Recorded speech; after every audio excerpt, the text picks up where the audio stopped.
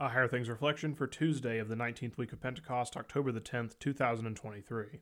I count everything as loss because of the surpassing worth of knowing Christ Jesus my Lord. For his sake, I have suffered the loss of all things and count them as rubbish in order that I may gain Christ. Philippians chapter 3, verse 8. It is personal. Faith is first about you and Jesus, just the two of you. That is how it began. Jesus chose you. Remember your baptism. We Lutherans tend to get a little squeamish if we use words like I, my, and mine too much. We should. Those first-person, personal pronouns tend towards self-centeredness. They often leave little room for God and neighbor. Sinners are all about themselves, not Jesus or anybody else. But when it comes to Jesus and you, those pronouns are the way to go. Use them. St. Paul did, and so should you. Jesus knows you personally. He is your Lord and Savior to know and love. It can get a little emotional, and sometimes a lot like any relationship. This one is the most important of all. Dare to be Lutheran. Call him my Lord. The Psalms help us sort the emotions out by knowing the mind and heart of Jesus. For Paul, it was very personal. He lost everything from a worldly perspective when Jesus came thundering into his life. It blinded him. He didn't see it coming. He met the Lord, the one he was persecuting. That one wanted to be Paul's Lord. He wished to call him my Paul to save him. Jesus desired Paul to reciprocate and call him my Lord. To have nothing but Jesus as your Lord is far better than having everything without Jesus. This is a hard perspective for us to have in such a self-centered and material society. It is difficult spiritual work. The only way is by prayer and God's word. Other lords strive to push him out of the center, his rightful place.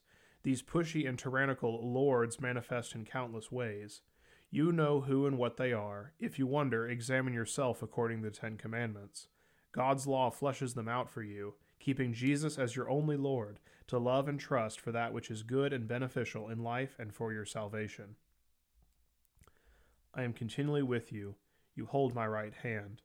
You guide me with your counsel, and afterward you will receive me to glory. Whom have I in heaven but you? And there is nothing on earth that I desire besides you.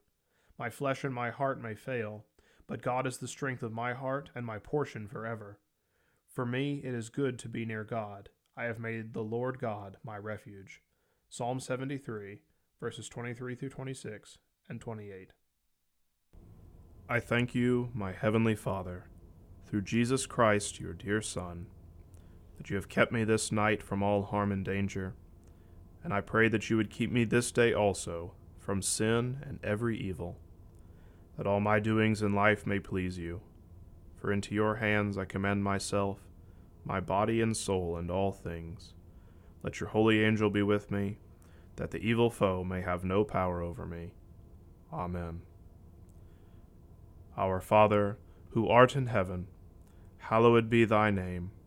Thy kingdom come, thy will be done, on earth as it is in heaven.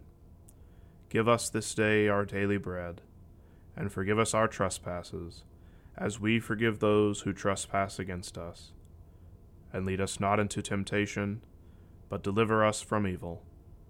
For thine is the kingdom, and the power, and the glory, forever and ever. Amen.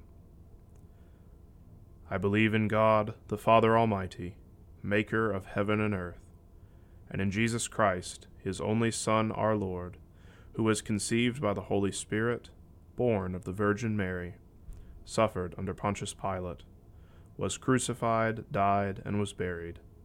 He descended into hell. The third day he rose again from the dead.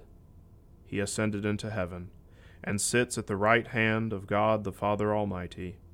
From thence he will come to judge the living and the dead. I believe in the Holy Spirit, the holy Christian Church, the communion of saints, the forgiveness of sins, the resurrection of the body, and the life everlasting. Amen. Dive into baptism in this 8-unit Bible study. The 8 units cover key baptismal themes in the Old and New Testaments, such as the flood, creation, the baptism of Jesus, and more. The Baptismal River, now available from Concordia Publishing House.